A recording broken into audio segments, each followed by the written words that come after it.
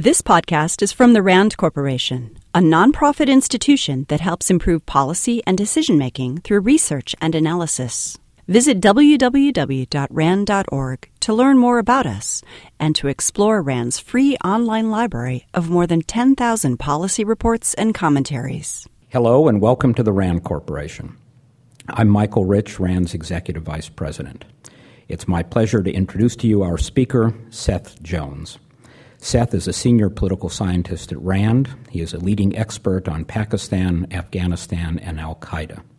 He is a prolific writer on these topics. He is the author of In the Graveyard of Empires, America's War in Afghanistan, and also How Terrorist Groups End, just to name two. Over the past few years, Seth has spent a lot of time on the ground in Afghanistan working on matters related to counterinsurgency, counterterrorism, and stability operations. Since the death of Osama bin Laden, Seth has been invited by the Congress multiple times to offer his perspective on what's next for al-Qaeda and the region, and he's here now to share his insights with you. Please join me in welcoming Dr. Seth Jones. Thank you, Michael.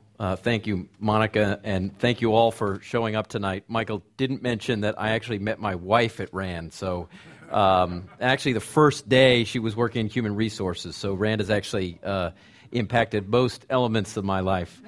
I have never lived on the West Coast. I'm an East Coast person from the New England area.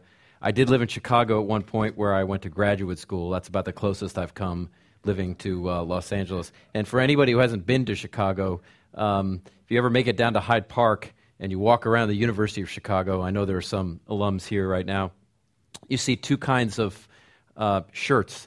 One are the Nobel Prize winners, mostly from the economics department, Milton Friedman and a range of others. The other are the T-shirts that say on the front, the University of Chicago, and on the back it says, "Where fun comes to die." That's my experience in graduate school, and I think when I talk to the party graduate students at RAND here, just across the breezeway here, that's not quite the experience they get here, so that's a good thing. What I'd like to do today is talk a little bit more seriously about the death of Osama bin Laden, what that means for homeland security in the United States, and what some of the broader trends are against al-Qaeda more generally, against the homeland more specifically, and what this means for the future. And I promise you, we didn't coordinate it. If you woke up to the news this morning, you may have heard that al-Qaeda announced that it has now formally replaced Osama bin Laden with Ayman al-Zawahiri, the Egyptian. Actually turned out, after bin Laden, turned out to be quite appropriate for tonight's discussion. That was not, though, coordinated with that organization. What I want to do first is talk a little bit about what al-Qaeda looks like today, because it's an organization that is very different, I think, than what we saw on September 11th. It's an organization that you'll see. I'll build a series of concentric circles, rings of concentric circles. We'll start off with what is at the core, based mostly in the Afghanistan-Pakistan border area still. That's where Zawahiri exists today. That's where the bulk of that organization continues to operate. I'll give you a little bit of a picture of the key individuals and the affiliates a little bit later on, but that's really the central node. What we have, as you start to expand that, is a range of affiliated groups. These are ones we hear about in the news based in areas like Yemen, al-Qaeda in the Arabian Peninsula, al-Qaeda in Iraq, and a range of other locations. They have a direct relationship with al-Qaeda.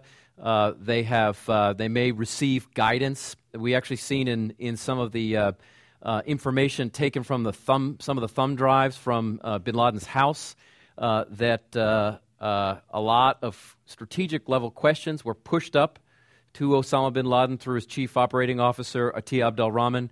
He would answer them and push them back down, issues of strategic guidance. So that's the affiliate groups.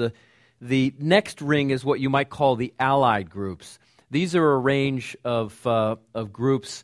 If you go back to 2010, And you remember in the spring of 2010, there was a near attack in Times Square by an individual named Faisal Shahzad, who actually got the bomb into Times Square in the back of his SUV, put it into Times Square on a Saturday night in a packed area, actually across the street from a New York City police car, and then detonated it. The initial detonator went off, the bomb did not. He was trained by a group called the Tehrik-e-Taliban Pakistan, the Pakistani Taliban, which is an affiliate. That means it cooperates with al-Qaeda in various ways, but it is not an affiliated group. Sorry, it's an allied group. Sometimes cooperates, sometimes doesn't when it's in its interests. Another ring would be what we would call allied networks. This isn't an official group, but these are networks of individuals. A good example of this would be the 2009 plot in the United States that was foiled, that was led by Najibullah Zazi. Zazi radicalized with a range of individuals in Flushing, New York City. He then went for training in Pakistan. He came back to conduct triple suicide bombings on the New York City subway. He was captured 2 weeks before the attack. That attack went all the way back to senior al-Qaeda leaders in Pakistan. But it was a radicalized network operating in the United States. So in that sense, what we have is a network that has the ability to go back and touch central al-Qaeda, but it is a much looser, disparate group of individuals. And then finally, we have what we might call the inspired networks. The best case we've seen in the United States might be the Fort Dix plot in 2007, if you remember that. This is just outside of Philadelphia in southern New Jersey. These are a range of Albanians and others that had radicalized. They had listened to some of the sermons of Anwar al-Awlaki, the American Yemeni who's based now in Yemen, his Constance of Jihad lecture. They had no contact at all with any senior al-Qaeda leader. They never went anywhere for training. In fact, their training was done in the Poconos of Pennsylvania. We'll talk a little bit about how they got captured because that's actually quite interesting.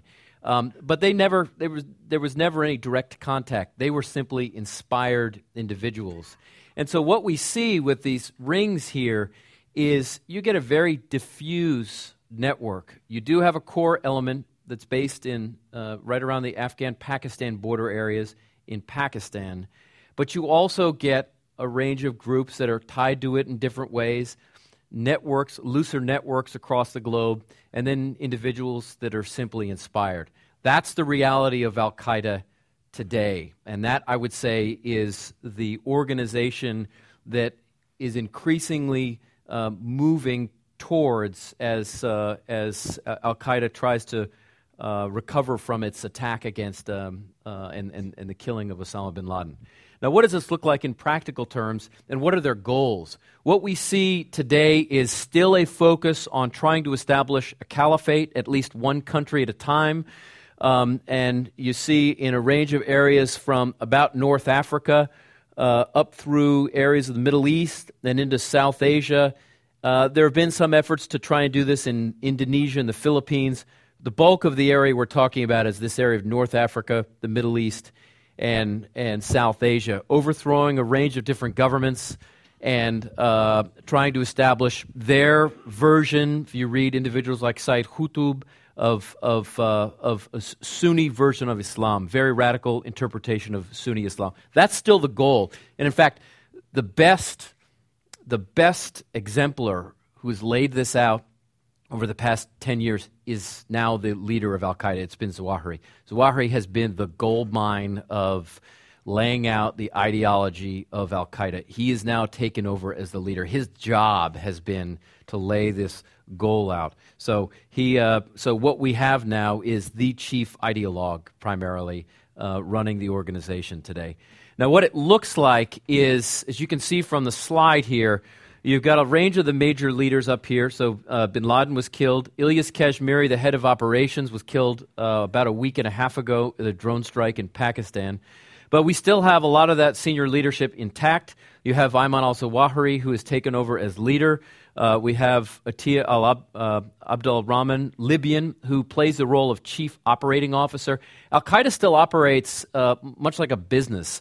It has a range of shuras or committees that are involved in its finances, in its propaganda, in its media, in its military operations, and other key logistics. And within those different committees or shuras, it has a hierarchy, a chain of command, an individual. So up in the top right, we have Abu Yahya al-Libi. He's the head of the spiritual branch of Al-Qaeda. He's the one who issues fatwas, religious fatwas. He, unlike Zawahiri, has a trained pedigree in Islam. So he is the primary officer. Within that core group, we do have Americans. Unfortunately, we have Adam Gadan from the Winchester, California area, who works just under Abu Yahya al-Libi. He radicalized in Orange County, and interesting case because his father is Jewish. His mother is Christian. He grew up in a Christian household. He converted later on after he became interested in, and I'm not making this up, death metal. He was interested in groups like Cannabis Corpse. I'm not much of a death metal fanatic, but he goes from Judaism to Christianity to death metal to Al-Qaeda. So that's one of the more, I would say, interesting radicalization processes of an Al-Qaeda leader. But we also have another American who's become very prolific in operations. I don't have him up there, but his name is Adnan al-Shukr Juma. But the point here, and he's from the Broward County area of Florida. Point here is that we have a range of Americans who are actively plotting attacks in the United States based in that area up in Pakistan. We also have, if you look at the affiliated groups, the key areas we're talking about are areas where you actually have active ongoing struggles. It's certainly part of the Arab Spring. We've got Libya, you've got Yemen, which is in intense turmoil right now. And I would say just on the subject of the Arab Spring, there was certainly in the Washington area, which is where I'm from, and within the government, within Congress, there was a fair amount of hope immediately that the Arab Spring was a dagger targeting Al-Qaeda, that it was a demonstration that Al-Qaeda did not win out in this war of ideas. I would say I would be careful in coming to any conclusions yet, because what we don't know is how most of these countries will end up. It is an intense struggle right now across Libya, across Yemen, across parts of Egypt for ultimate control of those governments. And how they come down, Yemen would be a good example, how they come down, a weak government in some of these locations would certainly have, I think, very helpful prognosis for Al-Qaeda operatives across Yemen. I mean, they operate mostly around the Gulf of Aden. And we also have a range of others. The one I wanted to draw attention to is Anwar al-Awlaki. You've probably heard about him in the media. He was he came to the United States, went to school in Colorado, then moved to San Diego, also lived in Washington, in the Washington, D.C. area. But what's interesting about these individuals, this is part of this war of ideas struggle I'll come to in a second, is they come across as individuals who are pure, that spend most of their day living without material goods. But when you start digging beneath the surface, you find a lot more complicated issues. So with Shukr Juma that I mentioned earlier, he was arrested in Broward County for beating up girls. They were his sisters, but badly beating them up, was pulled off to prison. Awlaki was arrested twice, and his court records are actually available, for soliciting prostitutes. Now, by my count, if somebody's arrested twice for soliciting prostitutes, they probably have a problem.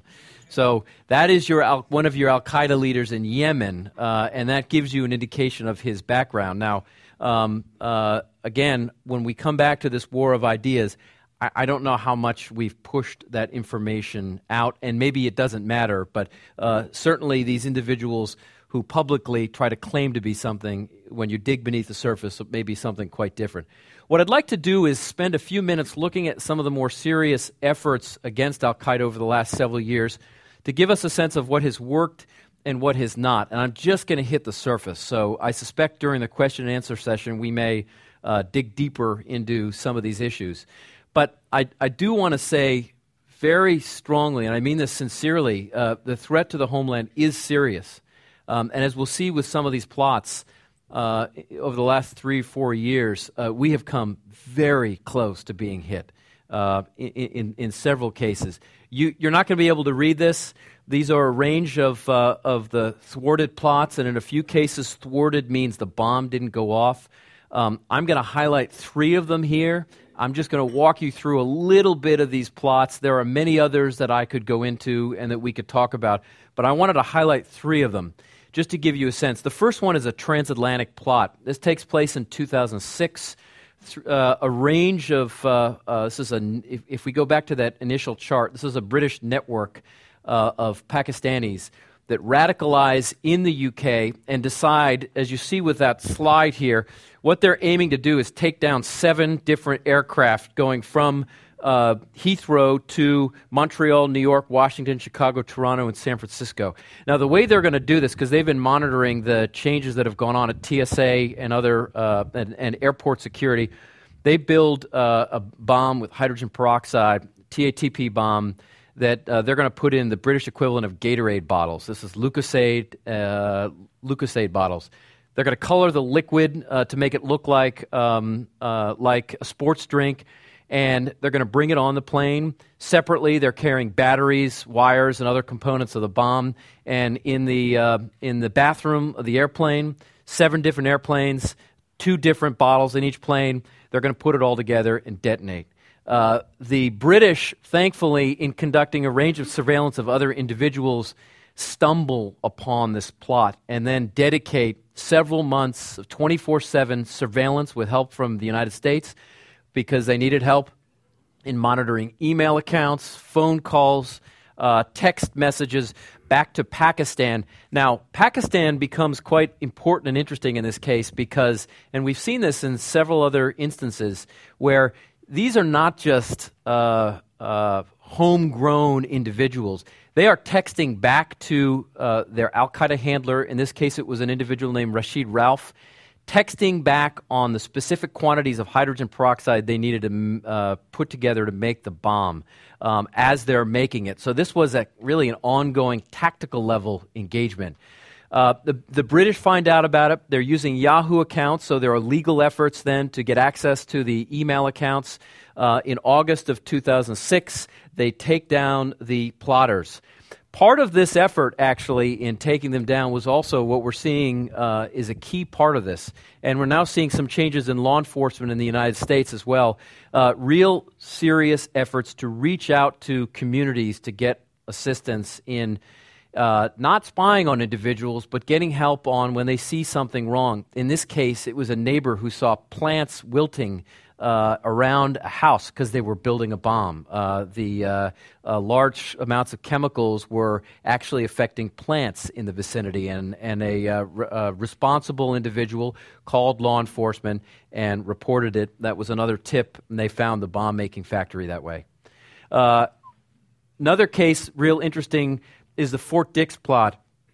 This was, if you go back to that initial chart, this was a case where you had a range of individuals with no direct connection to al-Qaeda, but had decided, partly because they had gone to Awlaki, he's our San Diego individual, who had taken advantage, and Awlaki's been pretty good at this in general, taken advantage of the social media. He's got active websites. He's on YouTube. He downloaded sermons on YouTube. He uses Facebook. He's got most of social media. He's got a lot of the propaganda out there and an effort to recruit. Well, through those medium, never communicates at all over email. The individuals in particular listens to a multiple-part series called The Constants of Jihad. They radicalize in southern New Jersey, and the tip here was a pretty good law enforcement relationship with the community in southern New Jersey, in the Cherry Hill area.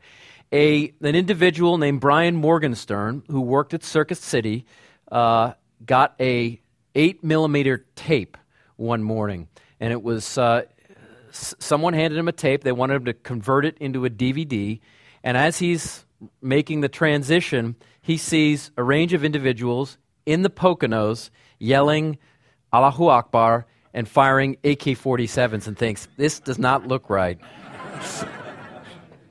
So he calls the police. The police then mount a pretty serious investigation. They then call in the FBI and the Joint Terrorism Task Force. The FBI used multiple informants, pushes them into the cell. They end up getting enough information through wiretaps to convict the key individuals. But in that case, again, you had good outreach to the community. You had pretty good intelligence. And in this case, the focus of the attack was on a range of military facilities in the Philadelphia, southern New Jersey area. This was a serious plot. This was very much like the, if you remember, the Major Hassan plot at Fort Hood that happened in 2009, except this was that Fort Hood shooting on steroids, because these guys were using multiple AK-47s, and there were about 8 or 9 people that were likely to conduct the attack. So it would have been, instead of roughly a dozen individuals killed, it would have been a lot more at Fort Hood. The last one, and one of the more interesting ones, is the more recent case of Najibullah Zazi. Now, Zazi grows up in New York City, in Queens, in Flushing, near JFK Airport.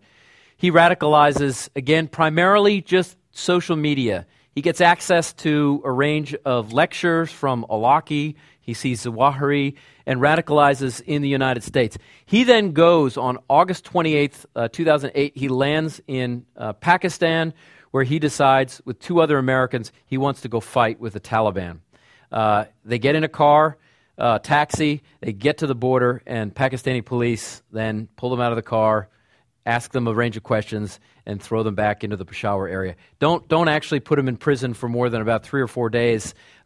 They go back to Peshawar. They're recruited eventually because they start asking family members.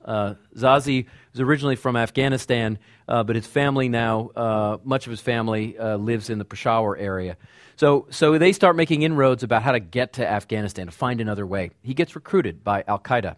They take him to North Waziristan in the tribal areas along the Afghan-Pakistan border, where he meets with Salih al-Somali, who's the head of external operations, probably the most difficult al-Qaeda position right now because it doesn't really last very long. I think the average length of time somebody makes it in the al-Qaeda number 3 is 6 to 8 months, and that's about your time frame before you're deceased. That he meets Salih al-Somali in North Waziristan. Rashid Rauf, who was involved in the 2006 transatlantic plot that we saw earlier, and then our friend from Broward County, Florida, Adnan El-Shukr Juma, who beat his sisters up. They convince him that, you know what, there are a lot of people who are going to volunteer with the Taliban. What we want you to do, especially because you're from New York, we want you to put on suicide vests or a backpack bombs, walk onto the New York subway, and blow yourselves up. And they agree to do that. And this is 2008. So they go through a series of training camps in South Waziristan. They learn how to make bombs. And then in January of 2009, they fly back to the United States. Zazi lands, and he starts building his bomb. Now, he's smart about this because he knows that New York Police Department and the FBI and the broader Joint Terrorism Task Force in New York are probably going to get wind, because their community relations are pretty good. They're going to get wind of this. So he decides he's going to move to Aurora, Colorado, outside of Denver. And he builds then his bomb. Actually, it's very similar to what we saw with the transatlantic plotters and the successful 2005 London attacks. He builds a TATP bomb with hydrogen peroxide. He actually makes the bomb at a hotel in the Aurora, Colorado area. And he sends an email in September of 2009 to somebody who is being watched by both the British and the Americans back in Pakistan, an al-Qaeda facilitator, and he says in coded language that the wedding is ready. And he gives the rough date. They want to do this by the end of Ramadan. So you have now the U.S. intelligence agencies now alerting the FBI in both New York City, where it looks like the attack is going to take place, and Denver, Colorado, where he actually is, that they have a week and a half to find this guy and his two individuals, his accomplices, before they walk onto a subway in New York City and detonate. And they were going to do it. So 24/7 surveillance. They watch him drive all the way to New York. And in that case, obviously with help from a range of the communities, end up arresting. He actually admits everything now. The trial was a short one because he admitted everything along those lines. But in that case, good intelligence, good effective outreach to the communities that ended up being key to the successful unpacking of this plot. There are many others we could talk about, but I wanted to highlight a few of them for two reasons. One is the threat is still very serious. The threat from Pakistan and from Yemen, where al-Awlaki is located, are probably the two most serious areas right now. But we've had pretty good, effective intelligence in unpacking some of these plots, getting wind of them, and pretty good outreach in some cases to local communities who have provided information. Now, there are less successful plots that we could certainly talk about later, but I wanted to move on to another component of this, which is also probably not on the radar screen of most Americans, but it is a very important part of the struggle, and it really gets into the realm of ideas. And I wanted to at least highlight very briefly Sayyid Imam Abdulaziz al-Sharif, Dr. Fadl. He was the original leader of Egyptian Islamic Jihad. His number 2 was now Al-Qaeda's number 1, Ayman al-Zawahiri. He was born in Egypt, so he's an Egyptian, and he puts out a range of the most important, influential Al-Qaeda ideological doctrine, really outside of Sayyid Qutb and several others. His primer in preparing for jihad was extremely influential. He was based in Pakistan. He was involved and around during the origins of Al-Qaeda. What's important along this front is about 1997, he comes out with a book called Rationalizing Jihad in Egypt and the World. And what he says, among other things, and one of the quotes, the second one down, blowing up of hotels, buildings, and public transportations is not permitted. What he does in this book, and it spurs a massive debate, is say, you know what? I was once a member of Al-Qaeda, and particularly a member of Egyptian Islamic Jihad. I know personally Zawahiri. Our kids played together. He is not a legitimate Muslim. The ideology that Al-Qaeda propagates across the world is not legitimate. I know it because I wrote the doctrine for it, and it causes a major dispute. So you see a range of individuals across the Arab world begin then discussing the legitimacy. This is not an American ambassador over there. These are actual legitimate, in most cases very conservative, Sunni clerics, imams that target Al-Qaeda. About the same time, Zawahiri gets into very serious conflicts with Hamas, with the Muslim Brotherhood in Egypt. The point here is there is a very, very important struggle from a U.S. perspective that's going on just underneath the surface in the Arab press, through email, and in a range of areas about the legitimacy of Al-Qaeda's message. And I think over the last 3 or 4 years, we've seen a very, very serious pushback against the legitimacy. So much so that if you look at the public opinion polls against Al-Qaeda, what you see in general is a massive decrease from fairly high levels, even in countries like Jordan, which is where Al-Qaeda's leader Abu Musab al-Zarqawi was from. You see major decreases in support for Al-Qaeda, even in Pakistan. And I think we're likely to see increasing problems with Al-Qaeda's legitimacy over time. So again, there is a fundamental struggle going on in the war of ideas. Now, one of the things that's interesting along these lines is we're not as well prepared, I think, to take advantage of that. During the Cold War, we had a U.S. government institution, the U.S. Information Agency, whose primary mission was to help push out and get involved in a lot of these media, including some of the more advanced social media of the time. The USIA was abolished several years ago, so we don't have that. We do have the Voice of America and a few other organizations, but nothing along the lines of what we have in U.S. What we had with the U.S. Information Agency. It's a very serious, I would say, issue that we still need to grapple with. Is what is our contribution to this war of ideas? How aware are Americans of that? And what this comes down to, in a sense, is that part of this struggle is with kids. It's with these individuals like Zazi, with Alaki, with Adam Gadon from Winchester, California, who radicalize and join the organization or decide that they're going to blow themselves up on a subway. Why are they doing it? Why are they listening to these individuals? And so part of the next stage of the research that I'd like to look at is look at the variations in radicalization. But this is a struggle. This is now Al-Qaeda's number one. This is Zawahiri. And he says this a couple of years ago in what's an intercepted letter to, at the time, Al-Qaeda's head in Iraq. And he says, I quote, "I say to you that we are in a battle, and more than half of this battle is in the battlefield of the media, and that we are in a media battle in a race for the hearts and minds of our ummah."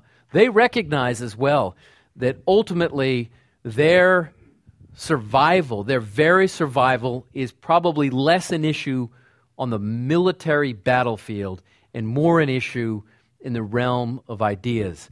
And that's a struggle that I think we are probably not as well prepared as we need to be. But in addition to that, just to summarize and conclude here, what we're talking about, not just in the U.S. homeland, the efforts I mentioned earlier, but I think what we're seeing is a slightly more decentralized Al-Qaeda, which will, as we decrease forces in Iraq to close to zero, as now we're decreasing forces in Afghanistan, this will become likely an increasingly clandestine presence overseas. And what we're seeing is these threats to the U.S. emanating from Afghanistan, Pakistan, Iraq, Yemen, parts of North Africa, and parts of East Africa. So part of this map, I think, highlights part of where not just the war of ideas is happening, because that's happening not just in physical locations, but through social media. But we're also seeing, in general, a physical struggle in a range of these places. Again, the U.S. footprint looks like it will increasingly be smaller, but the struggle will be intense. So if I can just conclude with a couple of comments, I would say a few things. One is the death of bin Laden does not mean the threat to the homeland has significantly decreased. What we're seeing in general with the threat picture is serious. And I would remind everybody that several of the recent plots in the United States, Faisal Shahzad's Times Square bomb, the underwear bomber in 2009 on Christmas Day, his bomb didn't go off, but he got it onto the location he wanted. That was a technical problem. So we've come very close, and in that case, he got through detection because the bomb that was put together specifically by Al-Qaeda in Yemen, that's where he picked it up. It was actually specifically designed for Abdul Muttalib. It was designed in a way that it had no metal on it. So he walked through metal detectors in multiple airports in Africa, and then in Amsterdam, where he got onto his plane that took him to Detroit. So we still are facing a threat. Alaki still continues. Zawahiri still continues and is now the head of Al-Qaeda. We still have a serious threat. Where we move on to next, I think, is continuing to work with a range of the countries in these areas, which obviously is problematic. We've seen it with Pakistan in that relationship even in the last few days. As well as a battle in the ideological realm. So that probably raises more questions than it answers. But what I wanted to do is give you a little bit more perspective, I think, on what after bin Laden means. And then we can talk a little bit more specifically about any issues along these lines that you're interested in. Thank you.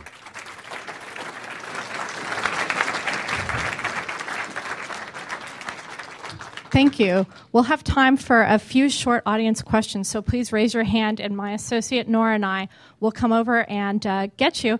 Keep your questions short so we can get to as many as possible. I have the first question here. What level of support does al-Qaeda enjoy in Afghanistan? And in your concentric circle model that you had the slide earlier, where does the Taliban fit into that model? Good question. Levels of support in Afghanistan are fairly low in general among the population. They pull pretty low. I mean, it's less than 1% support al-Qaeda. At the same time, though, your question about Taliban puts us into that lower right category of allied groups, because there are several allied groups that continue to have a relationship with al-Qaeda and its senior leaders, including Zawahiri. They do include Mullah Muhammad Omar and some of the senior Taliban leaders. They do include the second largest insurgent group in Afghanistan, the Haqqanis, which have a very close relationship with al-Qaeda. And include others. There's an individual named Gulbuddin Hekmatyar, who runs the Hezb Islami organization, also an insurgent group. They have a relationship with al-Qaeda. They're based in the northern parts of the Afghan-Pakistan border regions.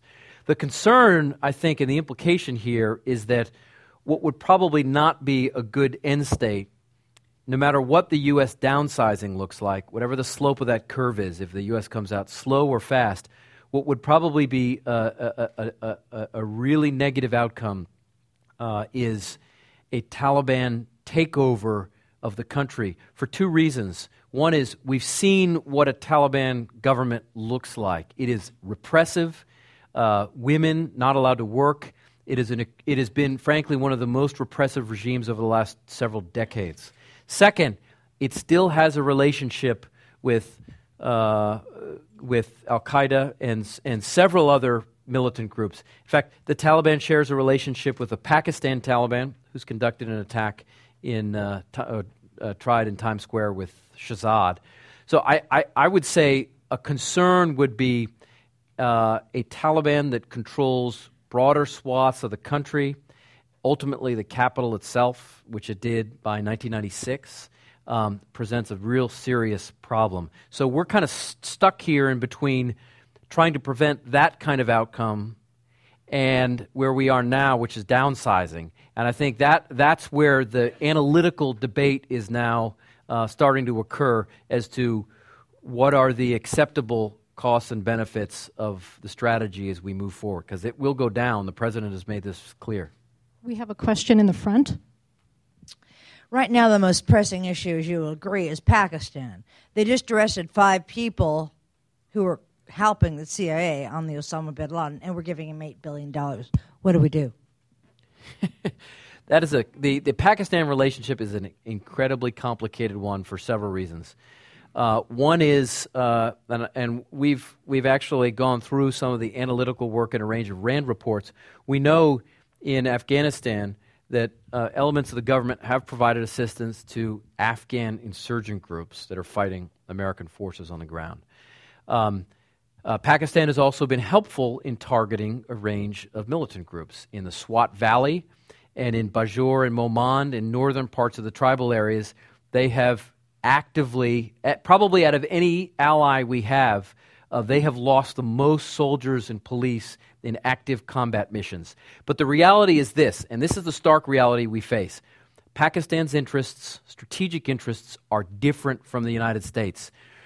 Groups that we care about and are concerned about, they are not necessarily concerned about. So if one was to draw a Venn diagram, there are areas well outside of that overlap.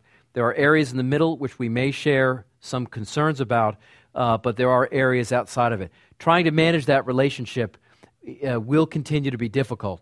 Providing the amounts of money that we are providing right now is probably going to be unsustainable over the long run. But I will say this, though, that having no relationship with the Pakistan government and having most of the major insurgent groups up here operating in Pakistan also puts us in would put us in a very serious bind. I understand that keeping your foot in the door is very important strategically, but they just arrested 5 people. What do we do about that? with this specific case. This is the same case, same situation that we've had to deal with on multiple occasions. They arrested a CIA contractor. We've had border disputes. There have been multiple incidents over the past several years where American gunships have killed Pakistan soldiers on the border because we thought they were insurgents. We've got to work through it. We have registered a protest with the government. There is an active effort to get those individuals released. This is the nature of the relationship right now. It's not an ideal one. I think every government official, including at the Pentagon, has been very clear. This is a difficult situation, but I think this is the way that relationship is probably going to proceed for the foreseeable future. We have a question in the back here. Hi, thank you so much for bringing us this conversation. I want to ask about counterinsurgency versus counterterrorism. Why do we need 100,000 plus troops to maintain order in Afghanistan versus dealing with Al-Qaeda in Yemen or Sudan or Somalia? Good question. This really comes down to one or several important issues. One of them is counterinsurgency doctrine, interestingly, has a range of different force ratios. Some of them, if you look back at some of the historical work that RAND has done by individuals like Jim Quinlivan, actually identify rough ratios of what you need to secure or pacify an area.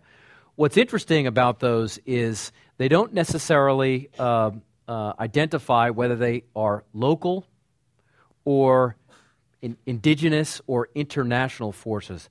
I think 10 years into this fight, I testified before the Senate Foreign Relations on this subject a couple of weeks ago, is I think what we're seeing in parts of southern Afghanistan now is a very interesting dynamic. What we're seeing is probably the most serious pushback against the Taliban over the last 8 years in the south. It's their primary center of gravity. Provinces like Helmand, Kandahar, Uruzgan, Zabul, they have lost territory. And the primary reason they have lost territory is that you've got active local Afghan, not national security forces, locals that are revolting across multiple districts in Uruzgan.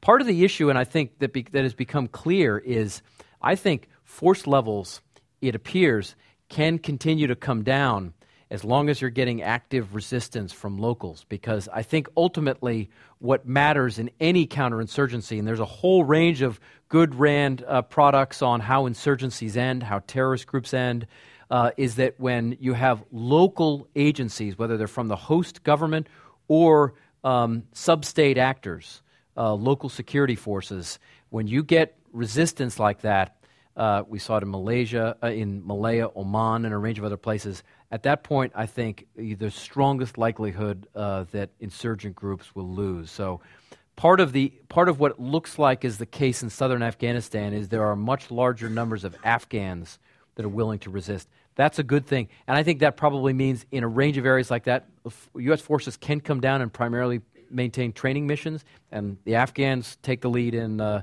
conducting counterinsurgency. We have a question in the front.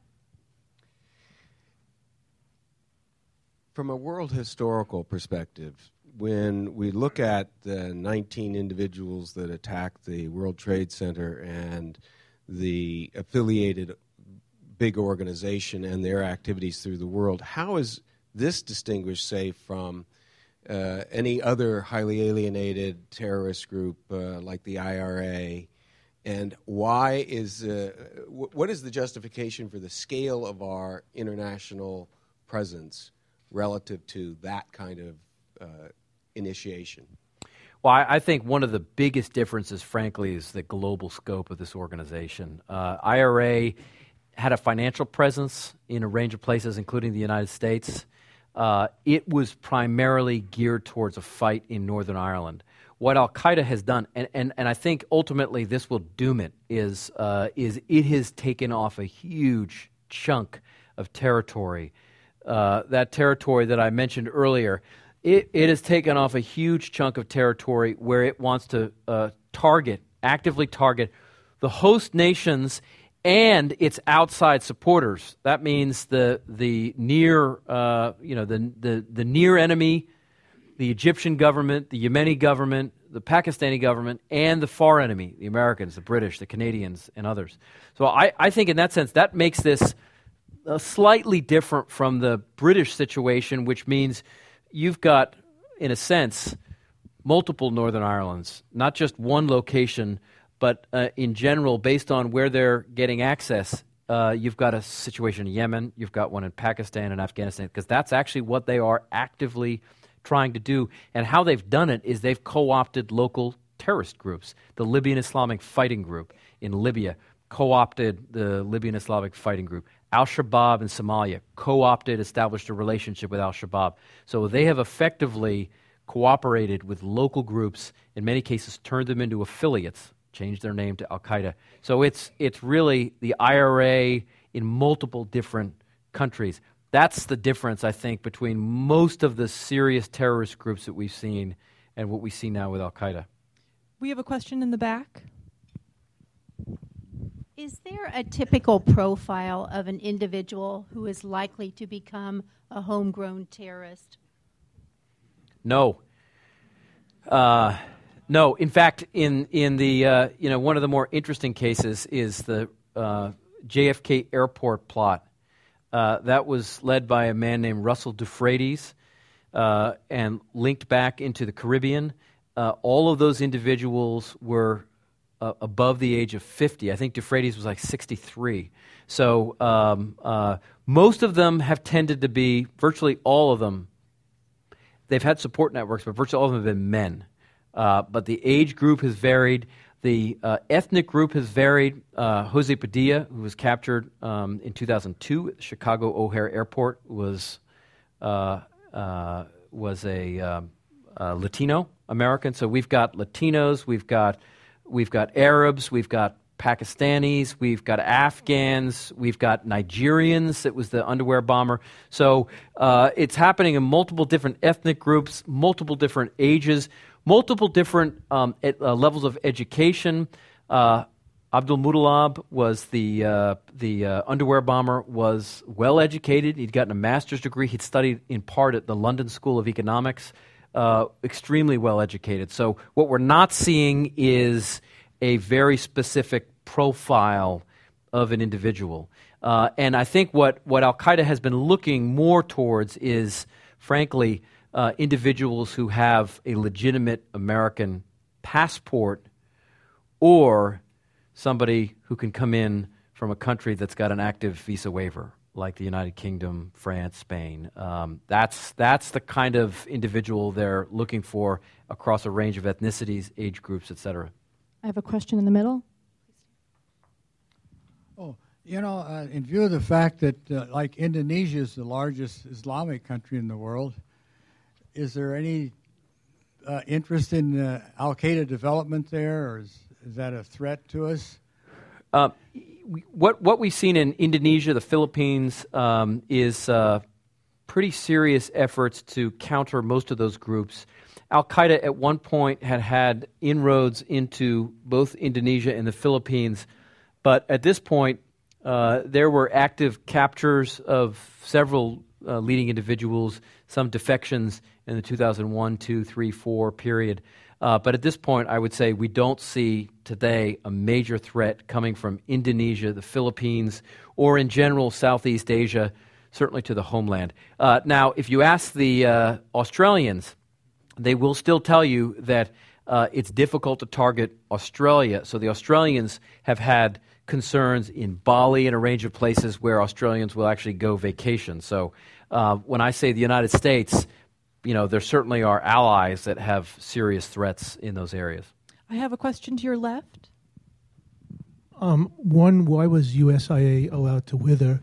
And two, in light of the Mumbai attack, what is the chances of India and Pakistan having another hot war? I don't know the answer to your first question on why USIA was disbanded. As for the second one, look, I think you have a group, Lashkar-e-Taiba, that has been involved in multiple attacks in India. In fact, what's interesting, if you followed the Chicago trial recently with Rana and David Headley, you had the primary individual, this goes back to, I think, a threat we still face, the primary individual who's doing the intelligence, surveillance of all the sites that Lashkar-e-Taiba was going to hit. And if you haven't seen the HBO, HBO's got a great, real documentary with the signals intelligence intercepts, actually in the movie, along these lines. What I think that trial indicated is the main individual who did the reconnaissance was from Chicago and lived in Chicago. But I think what that indicates is Lashkar-e-Taiba continues to plot attacks in India. And so I would certainly suspect, and we've seen it close, the last war was 1999 in Kargil, that it's certainly possible another attack happens in India and you get very serious tension. Now, the fact that both countries have nuclear weapons probably means that they're going to be real careful. You might have border skirmishes, very limited aim strikes, probably not a full-scale war just because of the repercussions. But tensions are high, and that would obviously have serious implications for the U.S. We have a question in the back. Yes, Dr. Jones, thanks again for this evening. This is a great opportunity. Can you share with us what your picture looks like for that part of the world in maybe 10, 20, 30, 40 years when our dependence on energy will shift and maybe the outsourcing of our government in terms of our military might change? Ooh, that's a tough question. I'd actually be interested in other people's views here. I'm actually not sure it's going to change much for those reasons because, again, what we're talking about here is a struggle for ideas. And frankly, as long as the United States has a relationship with some of these countries, and it does because they continue to have groups there that are plotting attacks against the homeland, I still think the primary issue is this is an ideological struggle. So no matter what the U.S.'s interests are, its oil interests or other strategic interests are in other areas, as long as there are groups from an ideological perspective that are committed to attacking the U.S. homeland because they want to overthrow multiple regimes, I think it will still present a problem. And as long as those groups exist and continue to push that ideology, whatever the U.S.'s oil needs are or other needs, it presents a serious challenge. We have time for one final audience question to your left. I'm curious. The northern part of Afghanistan has a very, very large percentage of ethnic Uzbeks. Yet in the discussions, I never hear anything about Uzbekistan or Tajikistan or Kyrgyzstan. And do not these peripheral stands have anything to do with the issues that we're discussing tonight?